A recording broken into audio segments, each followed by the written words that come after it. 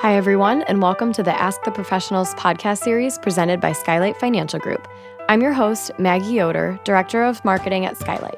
Skylight is proud to bring our leadership and expertise to light through this amazing podcast series created just for you. This episode features our special needs planning team. During this program, we're going to try to address the most commonly asked questions and concerns that many of our clients have expressed during the financial planning process. If you have special needs planning questions for you, your loved ones, your friends, your family, this podcast seeks to shed light on answers from the professionals. To set the stage, you're going to hear from Cheryl Wall, a mother of a son with special needs. After she walks you through her family's unique situation, you'll hear from our special needs planners, Brian Marino and Tim Farley. To close out the program, David Banis, an attorney with Hickman & Lauder, will weigh in with his supportive advice. Sit back, relax, grab a cup of coffee, and we'll get started with Cheryl's story. We're really happy to have you with us today. So we're going to start with, why don't you tell me a little bit about your family? Hi, I'm Cheryl Wall. I'm the mom of two boys. My older son is 17. He's graduating from high school in a couple of weeks. And I have a younger son, Jack, who's 13 and attends school at the Monarch School, which is part of the Belfair campus in University Heights. Then there's my significant other, who has 3 adult children and a daughter in college. So it's sort of the modern day Brady Bunch. We're a blended family. How old was Jack when you began to realize that he wasn't developing like you would have expected him to? Well, since Jack was my second child, I had certain milestones in mind that I experienced with my first son. And about when he was 2, it was clear that he wasn't hitting the milestones like his older brother had. I brought him to the pediatrician for his 2-year checkup. I expressed some concerns, and at that time, his pediatrician looked right at me and said, "I can tell you right now your child does not have autism," largely because he made good eye contact. But over the next few months, his eye contact began to diminish. His repetitive and unproductive behaviors increased. He was doing things like opening and closing cabinet doors, flushing toilets incessantly. And then at 2 years and 7 months, a pediatric neurologist officially diagnosed him with autism and verbal apraxia. Would you be able to tell us about your reaction or your fears when you first heard the diagnosis? Communication challenges are so devastating. So immediately I felt alone, I felt scared and angry. But I knew that early intervention was key. I had already started educating myself even before he was diagnosed. So I knew that early intervention was critically important. Shortly before I began my planning, I had been urging my parents to develop an estate plan, and I realized that it was somewhat hypocritical of me to urge them to do this when I hadn't done it myself.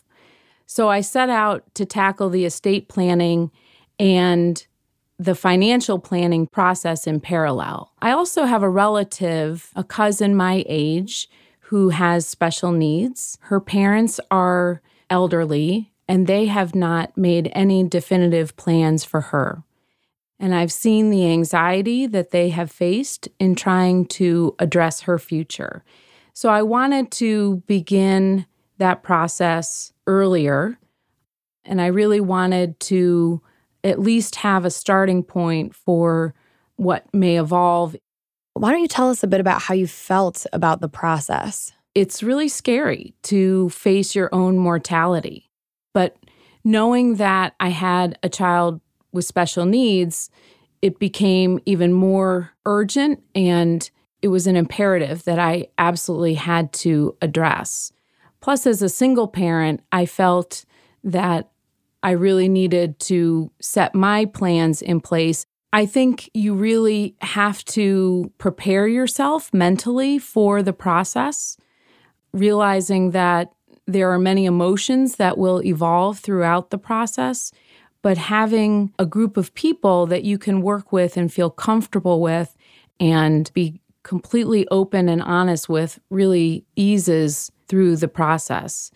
I also think having good coordination among the people that you're working with, whether it's your financial planners, your estate planners, or even the educators that are working with your child, to know that you're beginning to have these discussions, you're thinking about your child's future and what that might look like.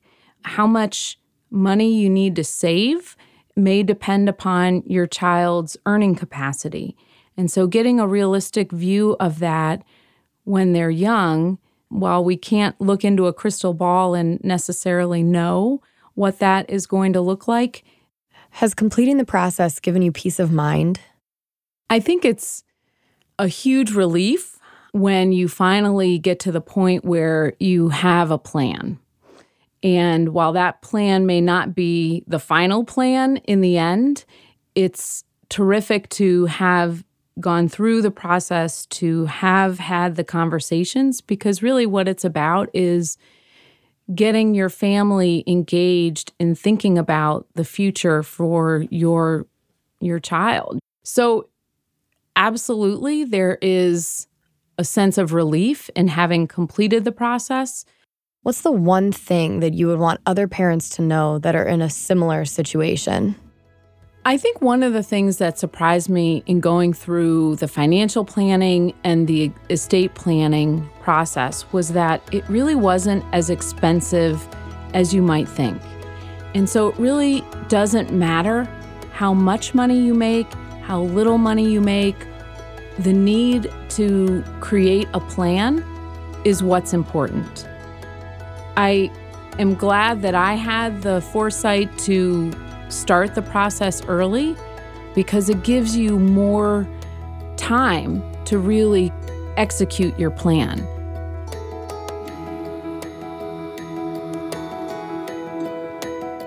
Hi, I'm Brian Marino. I'm a partner with Skylight Financial Group here in Cleveland, and I work in both the special needs and business planning teams. Tell us about how you met Cheryl and her family. Yeah, I met Cheryl, as I do most of my clients in the special needs community. It's through someone else who was tied into a special needs organization that had kids in the autism space, and just thought the world of Cheryl and knew that she was looking for some guidance, and really thought that we would connect, and made the referral. So why did you decide to specialize in financial planning for families with special needs? I have family ties to the special needs community. I have a family member that is on the autism spectrum. And I also have a lot of clients that, before I actually was specializing in the special needs planning space, that had kids with disabilities. And I wanted to make sure we were doing planning the right way. And I just felt that there was more we could do. So we actually started researching, and we found that there was a lot more education and certification out there, and decided that that would be something that I'd love to add into my practice. So tell us about what your designation means and what it took to get it. The Chartered Special Needs designation, we call it the CHSNC if you're looking at letters after our name on our cards. It's really the go-to in the special needs planning world for families if they want a planner who they know is certified in special needs, who's committed a large part of their practice and a large part of their time to helping families with children and adult children with disabilities. And I can tell you, when I first got into the special needs planning space, it wasn't there. There was some education with different insurance companies, different investment companies, but there wasn't a true designation. So through a number of years and working with some really great organizations, we actually were part of helping to create that, and we're one of the first classes through that program. What should a family be looking for when they're selecting a financial planner to work with when they have the added challenge of special needs? When we're looking at special needs specifically, I always relate it back to an example of a doctor.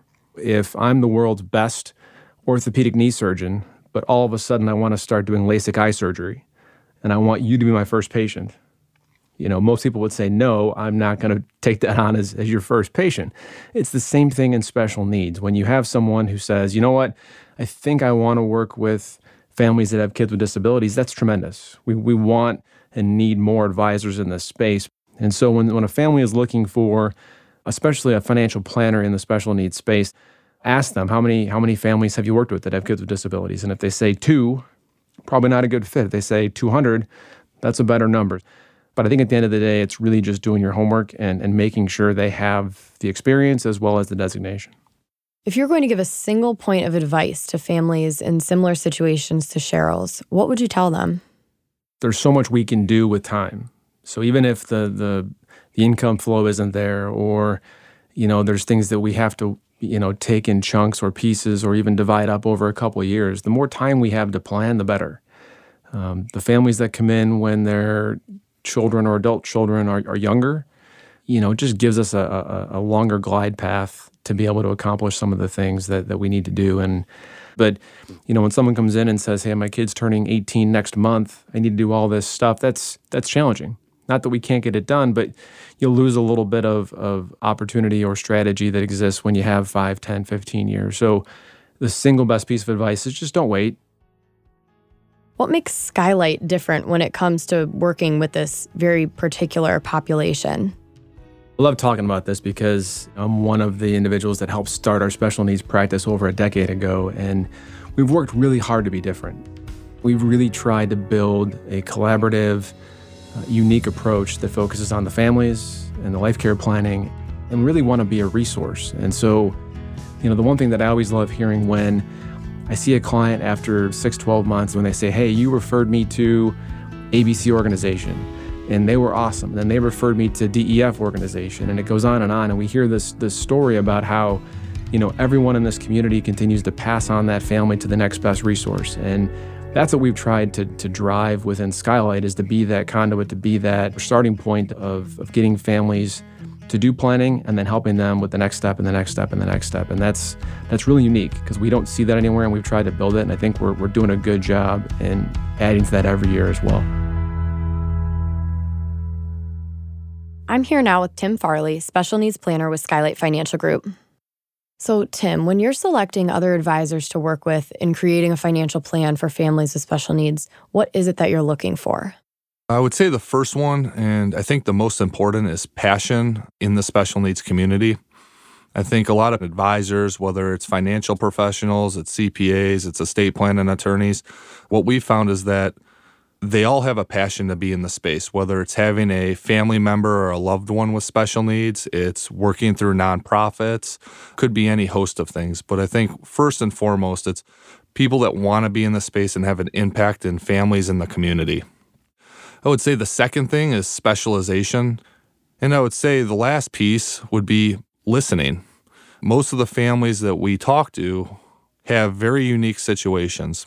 And I relate it to autism in the sense that we can meet several children who have the same diagnosis of autism, but yet they're completely different people. They have different challenges. And so as we talk with families, we want to understand their children and we want to understand themselves. So ultimately, we can provide the best advice on a personalized basis. In the financial planning process, there's a lot of information needed. What should a family be prepared to provide you with so that you can effectively do your work? Our job as advisors is to help them build their plan to center around the goals for their loved one with special needs, as well as for themselves and potentially their typically developed children. There's a checklist of documents. Could be tax returns, current estate planning documents, investments, insurances, employee benefit manuals, loans, etc. On top of that, we also look at what is the child or loved one receiving in forms of government benefits. So are they currently receiving Social Security, Medicaid, any of the county waiver programs, or are they on waiting lists right now? This allows us to better understand what potential benefits the children or loved one may receive in the future and how that can impact the special needs plan. So one unique characteristic at Skylight is the teaming concept, where similar specialists work together, recognizing that a lot of different views and in-depth discussion result in comprehensive financial plans. Can you tell us how you and Brian and the other members of the team collaborate when you're working with families? The biggest issue or challenge we see with families that end up hiring us is that they don't have all the pieces and parts together of planning. Typically, when you ask about the last time they sat down with every one of their advisors at once to talk about their specific plan and situation, very few do. Most of their tax professionals don't necessarily talk ongoing with their investment and insurance advisors, nor do the investment and insurance advisors necessarily talk to their estate planning attorneys. As a result of the lack of communication between professionals, naturally opportunities get missed to help clients.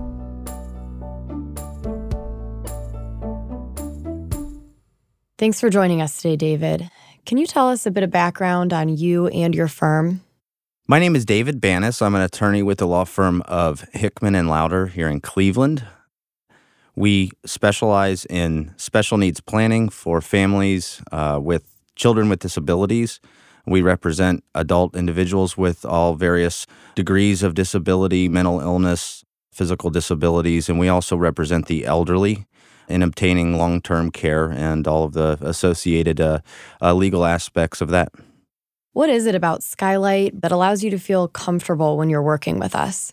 The most common complaint or question or anxiety that happens when I meet with a family that has a special needs child, or a family that comes in and maybe it's a brother or a sister that is trying to coordinate benefits for their loved one who needs Medicaid, or trying to coordinate Medicare and Medicaid and all of these very confusing governmental benefits and all of the eligibility requirements, is there just aren't enough clear answers out there. And one of the things that drives me in my practice is trying to get people the peace of mind of knowing the facts.